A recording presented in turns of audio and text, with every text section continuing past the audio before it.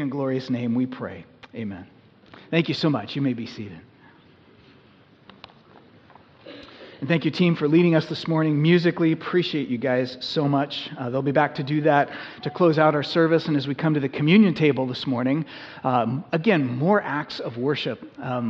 I know I mentioned it in my prayer, but I just have to say personally what a joy it is for me to hear so many voices mixed together singing the great truths of Scripture. And I know for some of us, or so many of us, in fact, those aren't just rote words that we sing. We have experienced and are experiencing the great truths that we just sang this morning. And so that is to God's glory. And I just want to encourage us to continue to sing well, to worship through song, to worship in prayer, to worship in a little while as we come to the communion table in response to what Christ did. And even now to worship God as we turn our attention to the Bible and seek to hear from God in His Word and see what He would have for us and what He would have for us to learn. We are resuming this morning a series through the Old Testament book of Exodus that we started last fall. We got halfway through and then we stopped right before Christmas. And we enjoyed our Christmas season together. And then we talked a lot about, for January and early February, the reality of sharing the gospel with our own neighbors and in our own neighborhood. And that whole effort kind of culminated, as Jordan alluded to a moment ago, last Sunday with our annual Missions Sunday, where we specially highlight the individuals and organizations that we are in partnership with to spread the gospel here locally in our community as well as in places all around the world. And now we get to resume this series in the Old Testament book of Exodus, which is really a book of the Bible. It's just the second book of the Bible. And I want to remind us of a couple things we said at the outset of this series, because that was back in September, and you just might have forgotten every word I mentioned on Sunday morning in September, which is totally okay, because I don't even remember what I said in September. We started Exodus realizing that it is the second book of the Bible, and because it's so early, it tells a story of God and what He's doing with His people and with the people of the world. And that story is important not only because it's just like a cool story of what God did to some people who lived like thousands of years ago, which if that's all it was, maybe cool, but so what? It's actually far more than that. That story frames the Bible's entire story. If you understand the point Exodus is getting across, then you will understand the Bible. You will understand God, and you're in a great place to understand the gospel and have your life changed. That's how important a book Exodus really is. The story of Exodus, of course, just to kind of remind us where we've been, to get us ready to launch back into it, is a story of God saving His people from slavery in ancient Egypt and taking them to freedom in the Promised Land. And that ends up becoming the whole model of what God is doing to the human race in saving us from slavery to our sin and leading us to our eternal home in heaven. Exodus is really a story about the gospel.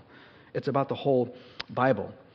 I mean, the narrative components to the story so far that we've seen are fairly familiar. Book opens with the ancient Israelites literally enslaved in Egypt and being mistreated, and they're crying out to God for rescue. God hears them and He sends Moses, of course, the most prominent figure in this book of the Bible, one of the most prominent figures in the entire Old Testament, to lead the people out of captivity.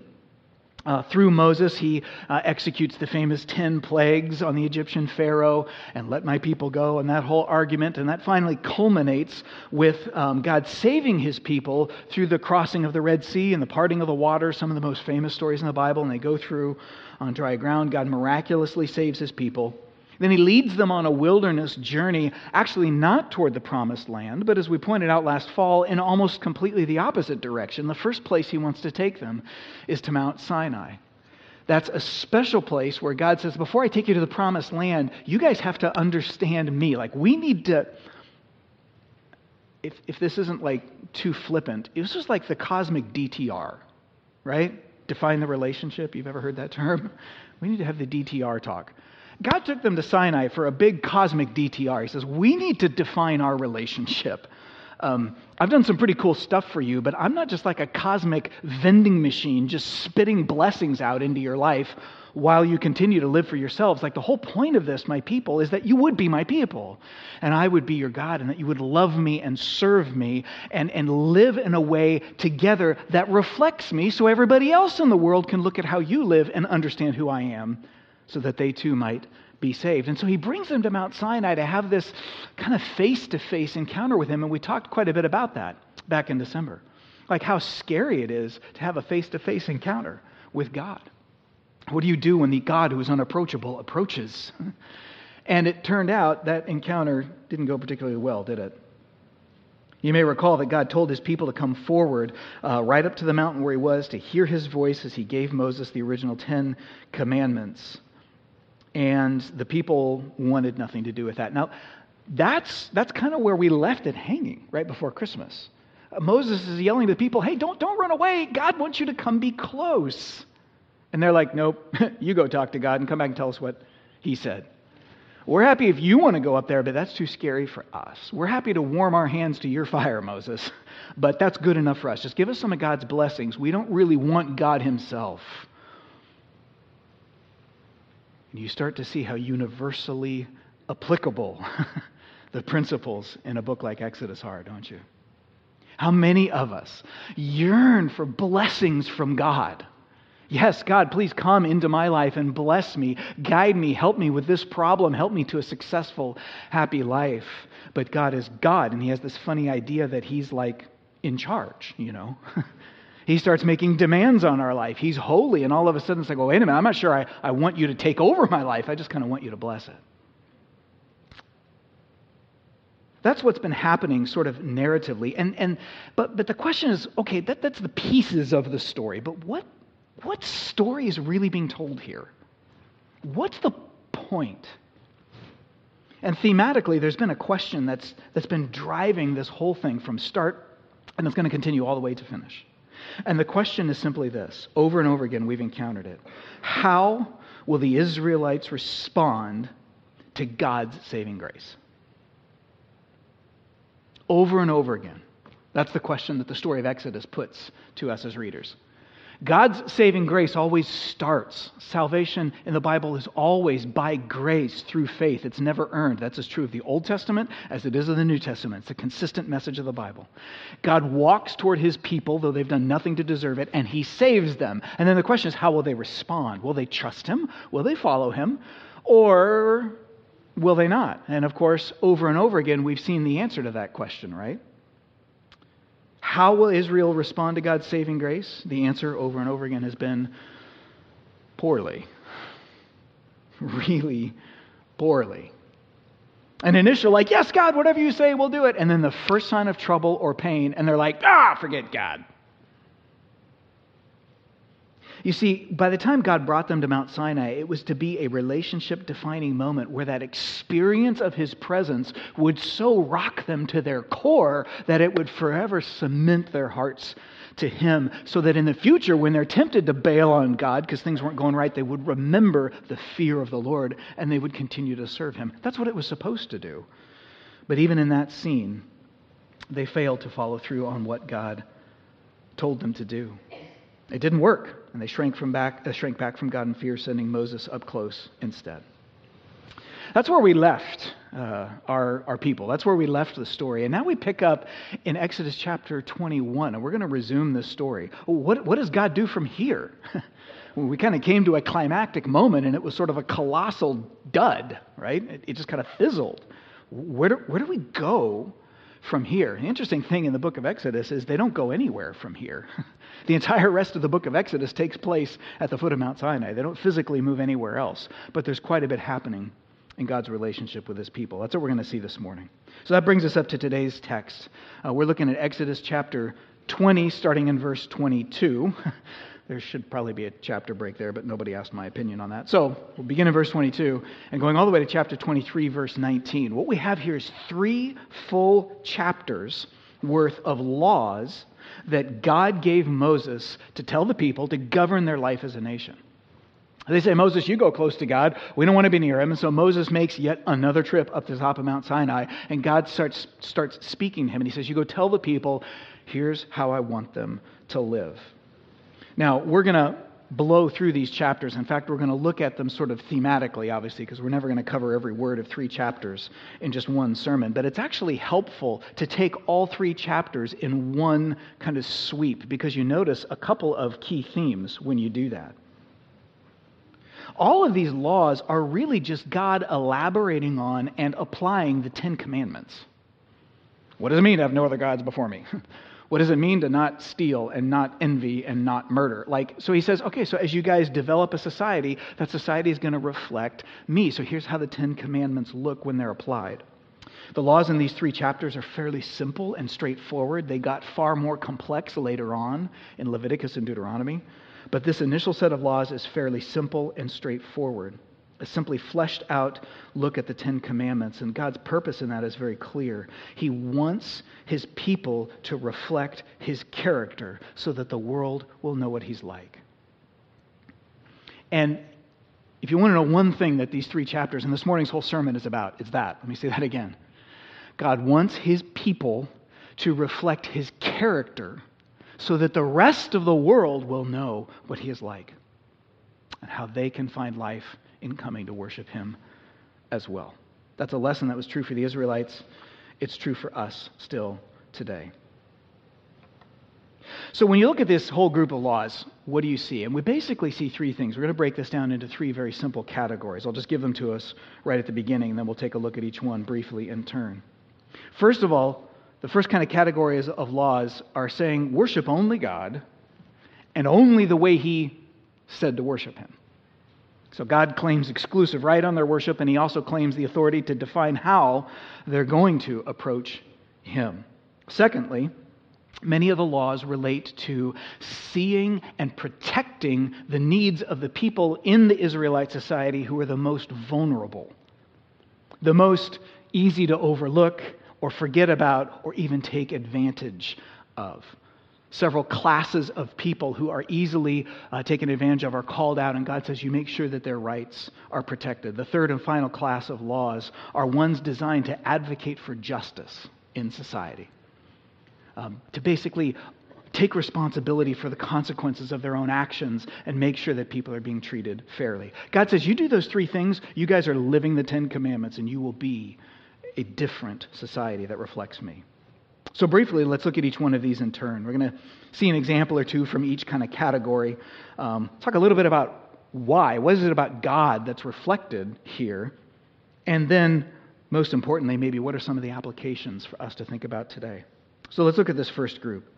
Laws that reflect the command to worship only God and only as he instructs. There's a couple of examples that are up on the screen. If you got your Bibles, I would encourage you to open them to Exodus chapter 20. We'll look at a couple samples from this group of laws. Starting with, for example, Exodus chapter 20, verses 22 and 23. This is right how he begins this discussion with Moses now that he's back up to the mountain.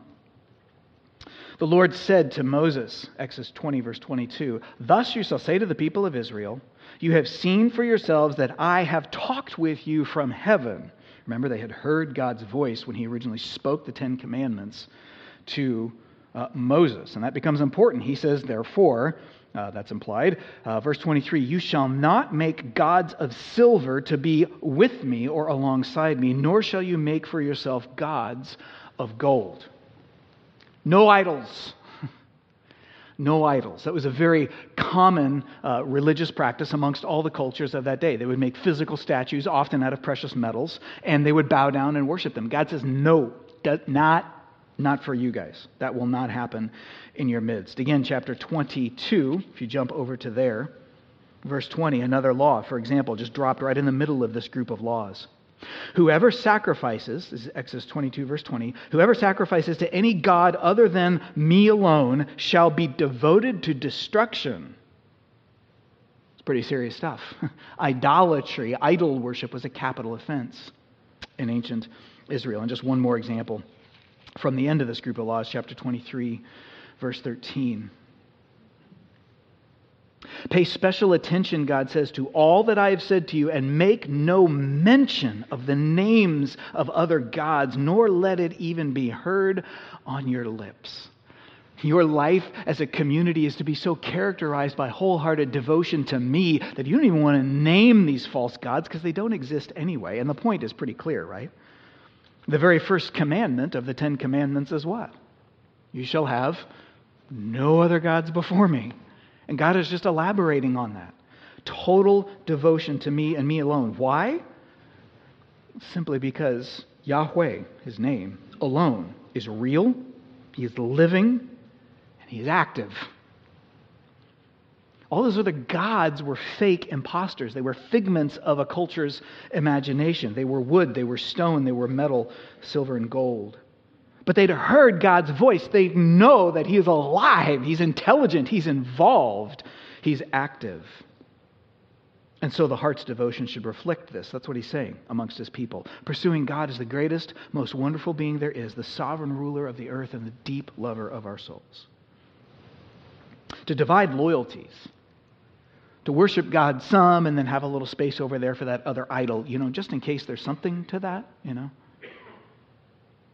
Or in any way to give God less than our full and total devotion is to say he's not worthy of full and total devotion. It's to say that some other things have value that God does not. God says that's right at the heart of your life as a nation. He also says to worship him only as he instructed. So he doesn't just say worship me primarily, worship me as your prime or your number one or only object of worship. He says, I'm going to tell you how to do it. You don't get to decide how you worship me. I decide how you approach me. And you see this in several of these laws. Since we're in chapter 23, we can look at a couple of them here. Starting at verse 12.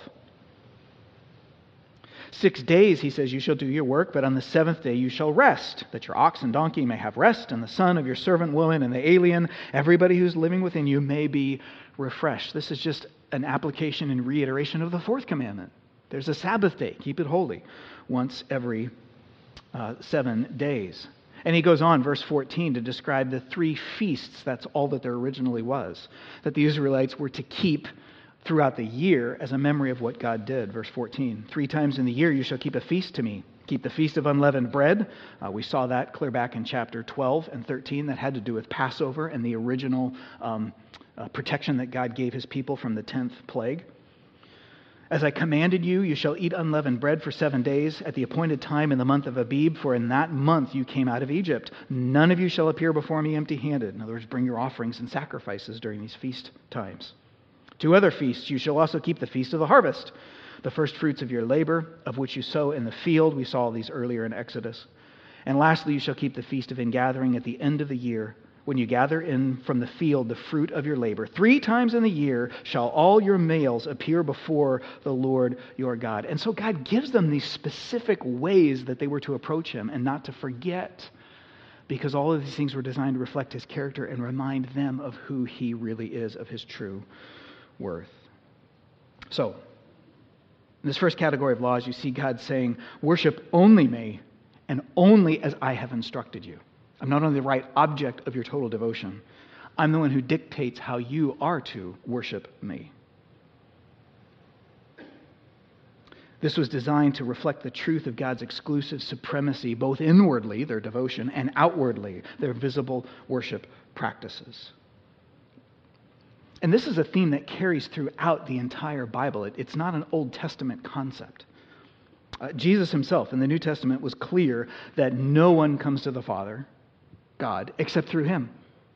I am, Jesus said, the way, the truth, and the life. No one comes to the Father but through me. There's no other path to salvation. There's no other right object of your religious devotion. The Bible's clear from start to finish. If you want to be saved, you must come, Jesus says, to me. Not me and somebody else. Not me and your sincerely held beliefs about another way to find salvation. You must come to me and me alone. And he also dictates the terms of how we can come to saving faith. In a world where often believing in God or believing in Jesus is a fairly common term you run into, and it's sort of amorphous. It's kind of vaguely defined in the minds of a lot of people. Do you believe in God? Sure. Do you believe in Jesus? Yeah. What does that mean? Some people are really clear on that. Others, not so much. Yet the Bible clearly defines those terms. What does it mean to respond to the gospel? James chapter 2, verse 19, for example, in the New Testament, makes it very clear that simply believing in God won't do us any better than it does to Satan and his demons. The Bible says you believe in God, good for you, so do demons. Not so subtle implication. It's not going to do them a lick of good, is it? What does believing in God mean? Just acknowledging he exists? How do I find true life in Christ the only way? Unfortunately, the Bible doesn't leave us in the dark about that at all. It is crystal clear, and it repeats it over and over again in 100 different ways.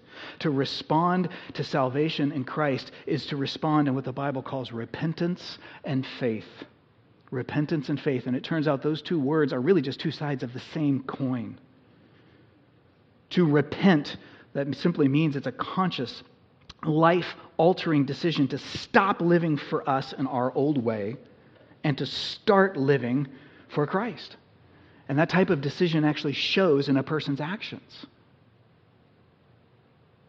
And to rely completely on his finished work for the forgiveness of all our sins, past, present, and future. That's what it means to believe. To turn away from this life and turn toward relying completely on Christ and living for him.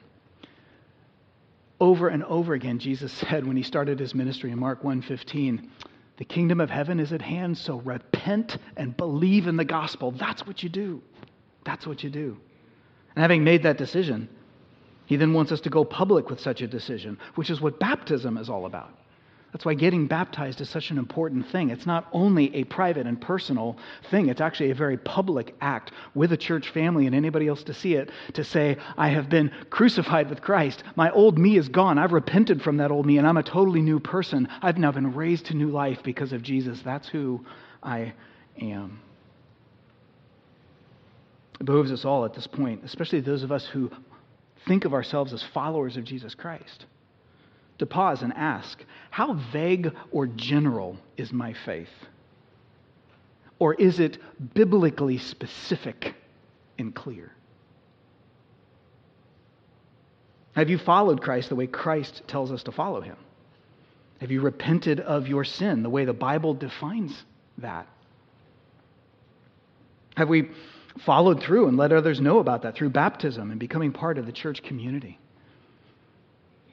Even these Old Testament laws invite each one of us to be clear on that point. And let me just say that is so much a part of the ministry of our church.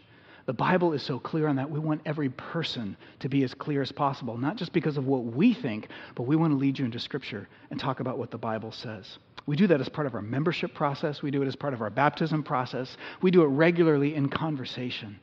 And so I want to encourage you, if you're even a little bit unclear as to what repentance and faith mean and how they relate to your own experience, talk with other members of this church. Talk with myself and our other elders and staff leaders. We would love to have conversations with you about what the Bible really teaches so that you can be as clear as God intends us to be. God didn't want the ancient Israelites to have a general commitment to him that could have commitment to other idols crop in. He wanted them to be totally devoted to him as he had laid out. That's his first set of laws. But there's another set. The second set of laws had to do, we mentioned, with noticing and protecting the vulnerable. Interesting. Quite a few of these laws have to do with noticing and protecting the vulnerable in their midst. Several classes or categories of ancient Israelites in their society were called out specifically. Just for the sake of time, I'll give us three here very briefly. First of all, foreigners.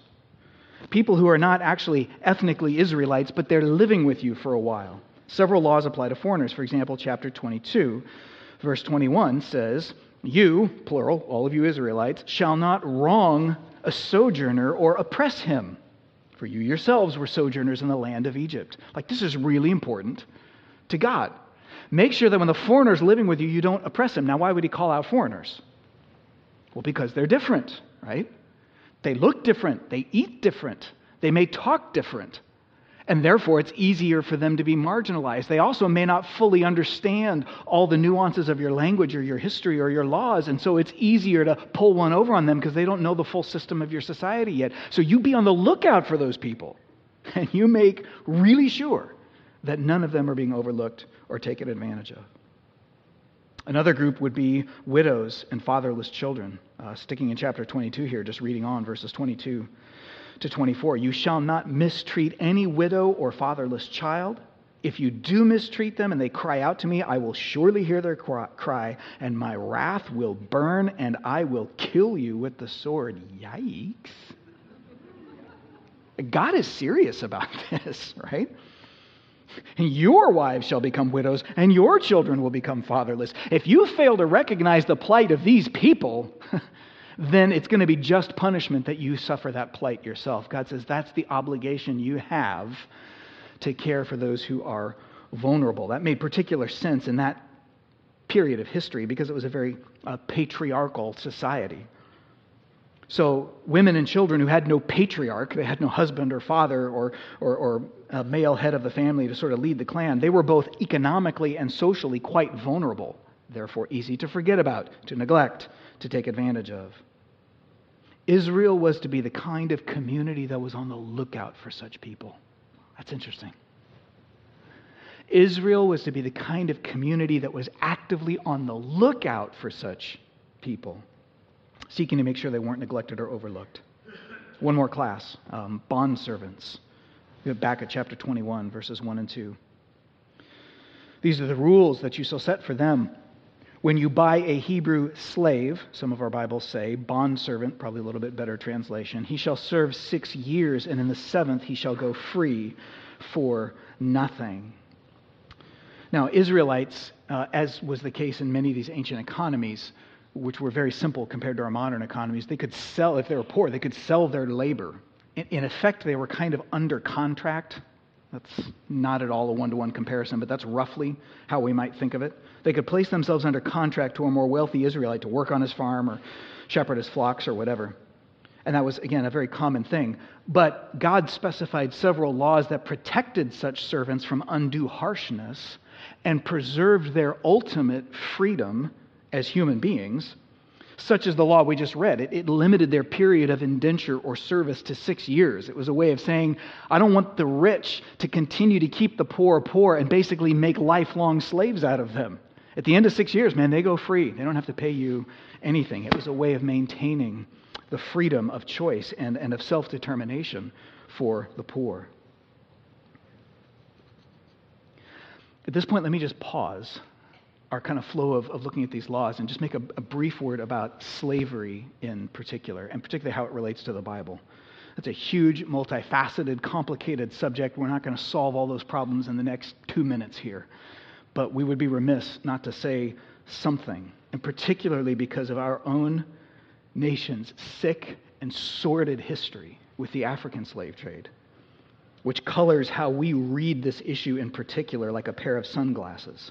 A word of clarification is in order. So let me offer 2 words, actually. These may raise as many questions as it answers, but I think it's important for us to understand, I think, the heart of what God is trying to get across here. First of all, when slavery or bondservanthood is being referred to, what is it about? What was that like? And as best we can tell from all the scholars and historians that we've read, there's a little bit of debate here and there, but it's fairly well understood that it was more akin to indentured servitude rather than the kind of ownership slavery that was characteristic of the American slave trade. There's no question it restricted the freedom of the bondservant. They were bondservants. They were bound to that master to serve him for a certain period of time.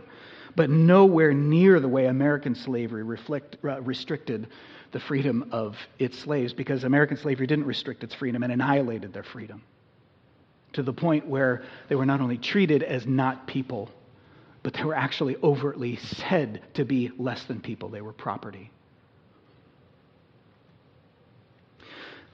These kinds of bondservants were, again, under contract loosely. And they certainly owed allegiance to their masters, but they were still independent people with basic rights. They were not subhuman property.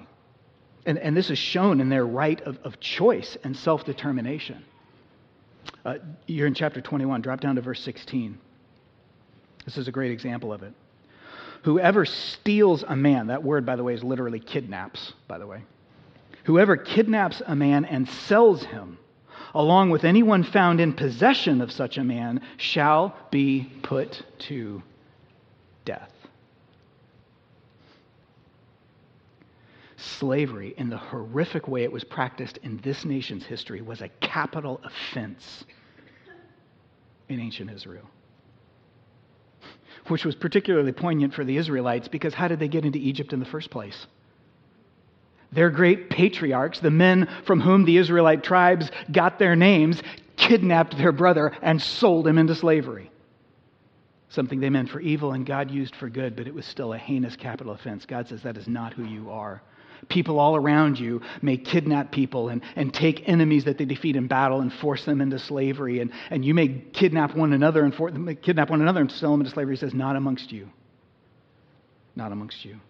So the first word of clarification is, sometimes we see this word slave in the Bible. Other times, modern English translations have used a word like bondservant for clarification. It's a helpful clarification.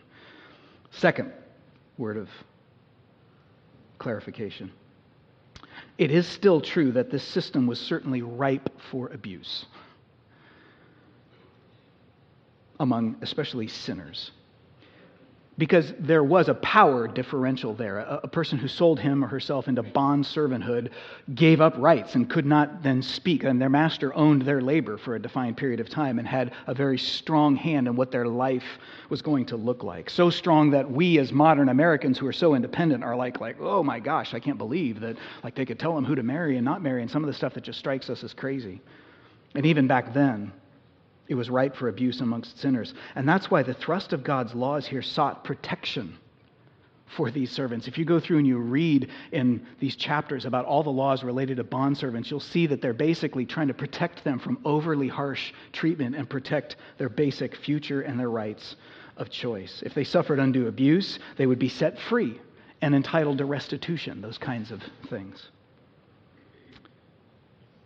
So it's important for us to understand, I think, especially because as a church community, although we're in maybe the Northwest, not the Deep South, which is perhaps stereotypically more grappling with this issue, none of us is immune to the sick after effects of the American slave trade. Thank God that was abolished ages ago. But a sin that deep still echoes in racism and some of its other echoes that ripple throughout society today. There are implications and applications of these laws for us as modern Christians. So whether it's foreigners, orphans and widows, bondservants, and all of this, here's the bottom line. God is telling his people to identify those most likely to be in need, most likely to be ignored, most likely to be taken advantage of, and work to include the forgotten and protect those easily taken advantage of. Why? Why is that so important to God that he will kill any of his people that refuse to do it? It's a capital offense. Why? Because that's who God is. Plain and simple. That's who God is. God goes after doomed and helpless people. That's us. And makes a way for them to find life. He doesn't owe them anything. It's a great cost to him, but he is on the lookout for desperate people who don't deserve his salvation, but he seeks the lost. Exodus is the story of him hearing his people's cry and rescuing them because they were helpless and bringing them to a good life in the promised land.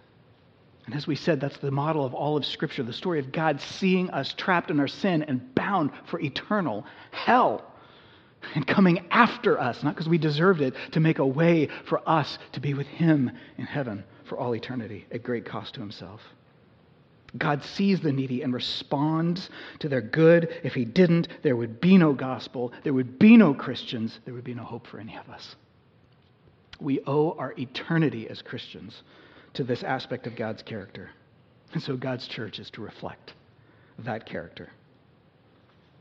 That leads me to ask, how well, as a church, do we reflect God's character in this way?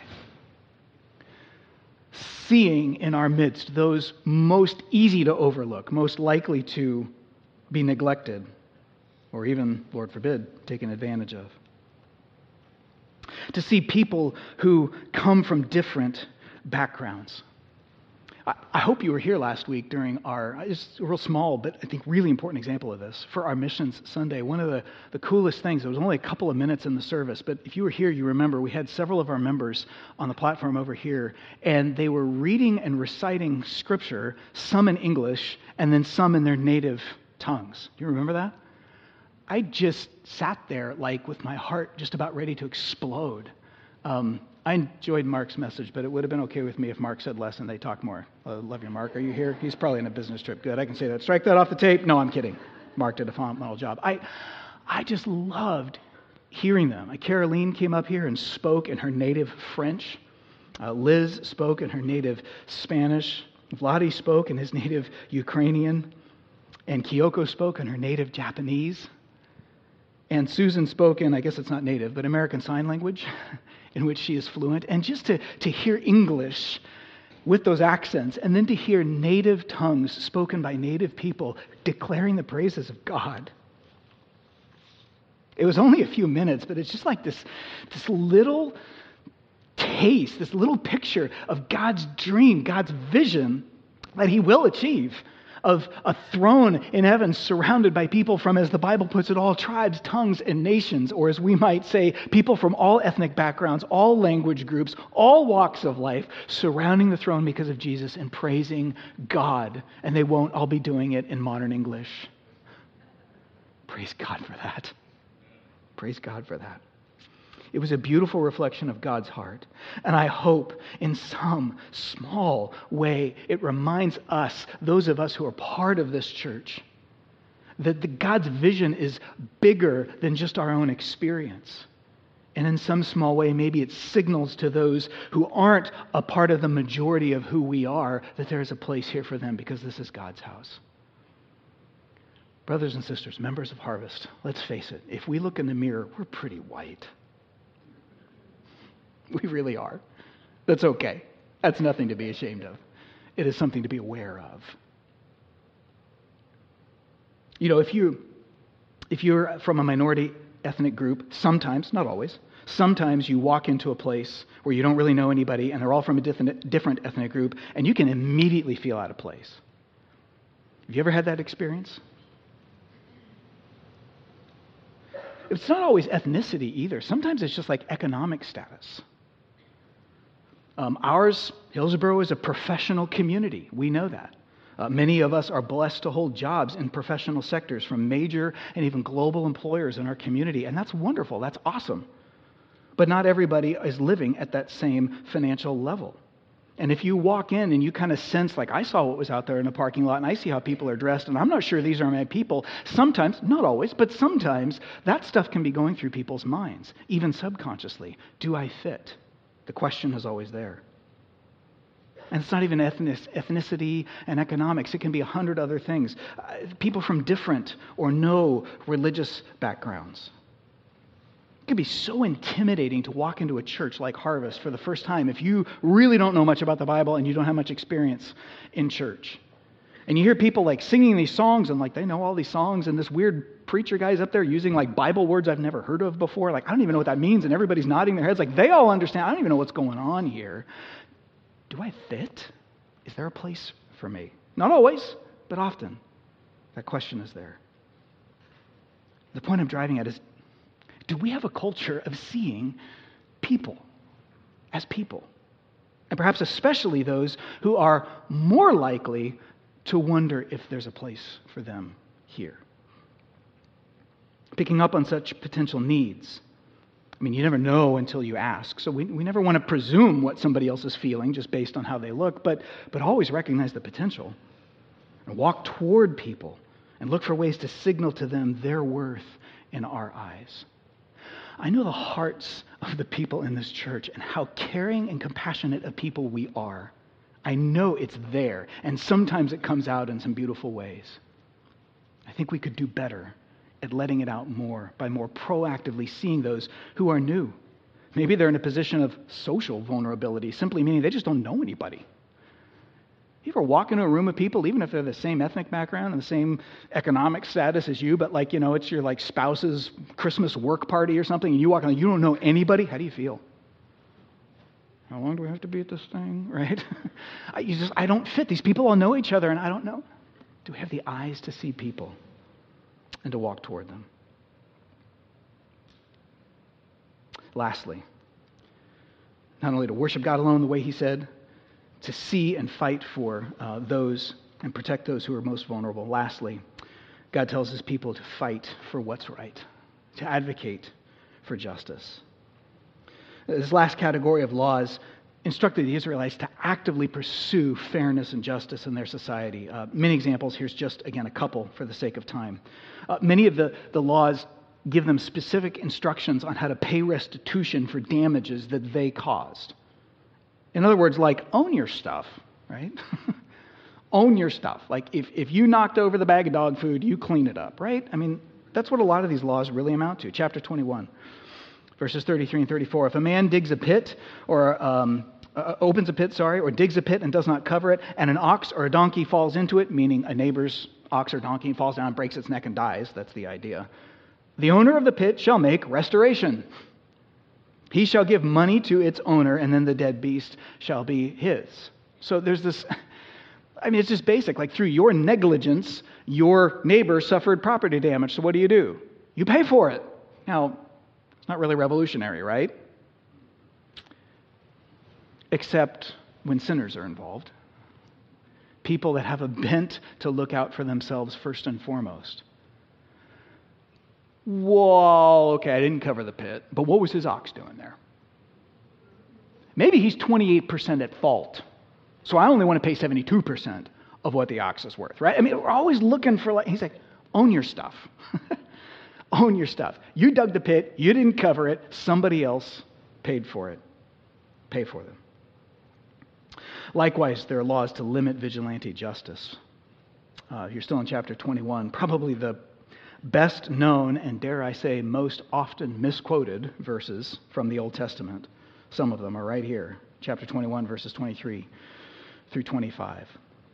If there is harm, then you shall pay life for life, eye for eye, tooth for tooth, hand for hand, foot for foot, burn for burn, wound for wound, stripe for stripe. Anybody ever heard an eye for an eye and tooth for tooth? Like, this is where it comes from, right? It's interesting to hear the context in which that comes up, because it almost seems like it's a vengeful thing, as if this is some sort of ancient and barbaric justice system, when actually, in context, I think it's precisely the opposite. What God is doing here is he's trying to prevent vigilante justice. He recognizes how quickly, in a sinful context, a victim can become a victimizer, right? You hurt me, and I want you to not only pay for the damages, I want you to hurt for it. Because you did it in the first place. I want to hurt you even more. And now that person's mad at me because I've hurt them more, and it just becomes this unstoppable cycle of violence and feuding that will fracture a society. God says, no. No. You pay for the damages caused and no more. It was trying to match the punishment to the crime.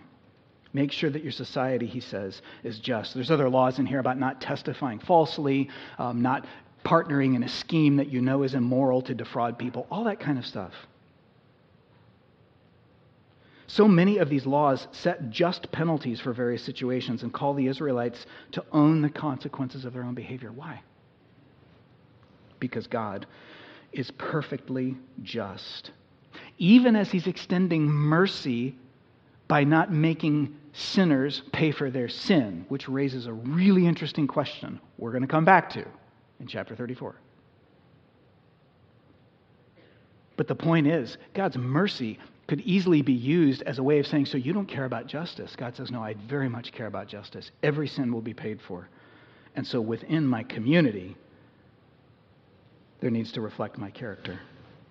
Which is such a contrast to our sinful tendency to look out for number one, right? That seems to be human nature, if we can put it that way. To get away with as much as we can or only meet our obligations when someone is watching. I had one of those great moments a number of years ago. My kids were younger, and there was a neighbor that had a sprinkler out on their lawn. It was one of these portable things. It was on a plastic stand with a big foot that went out that gave it balance. And it had been there for a long time. It was very weathered, and part of that foot was hanging a little out over the sidewalk as their sprinkler was facing into their lawn. One of my kids rode by and just ran over the little foot on their bike and completely snapped it in half. And to their credit, came back and told us. And so now I'm thinking okay, parent moment, what do you do, right? I'm like, it's not worth hardly anything, but, I'm not going to ignore it. So we go down there, and the neighbor wasn't outside when it happened. They didn't see who did it. So we saw them outside, and we went down there and said, hey, that was us. We happened to hit that by mistake and broke it. And they're like, oh, yeah, no big deal or whatever. We're just talking to them or whatever. But it's like, we're happy to buy you a new sprinkler. Like, that was on us. Now, I got to admit, there was a little part of me that was like, that thing is pretty old. I mean, it had been like dark green. It was all light green. That was totally brittle, baking in the sun for years. And it was hanging out a little bit on the sidewalk.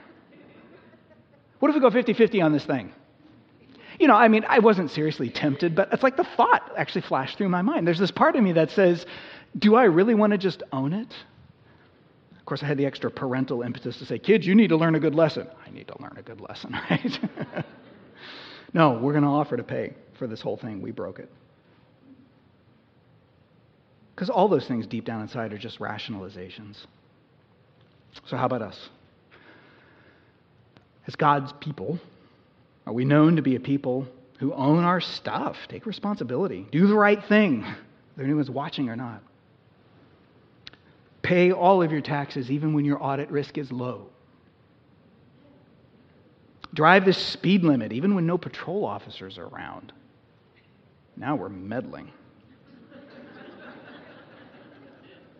Show up to work on time even if everyone else is habitually 15 minutes late, and that's just the culture of the place. Thousands of possible applications of these kinds of principles, but the principle stands. Own your stuff. Work for what's right insofar as it depends on you, because the God we love is a just and righteous God. Brothers and sisters, when we take these things as a whole and kind of step back and look at this whole set of laws, worship only God, only the way He instructed, see and care for the vulnerable, and work for what's right, you kind of realize, as Jesus put it, love the Lord your God with all your heart, soul, mind, and strength, and love your neighbor as yourself. On these two principles, Jesus says, hangs the entire law and the prophets. That's the whole thing God was getting at in the Old Testament. You can see that reflected even here. It's like, love me with all you've got, and love your neighbor as yourself. Because if our church community at Harvest were to reflect those three values in how we live, we would be the light of the world. We would definitely be a light in this community. That's a compelling picture of community that God can use. And that's not just a good thing to think about. That's our marching orders from Christ, our King.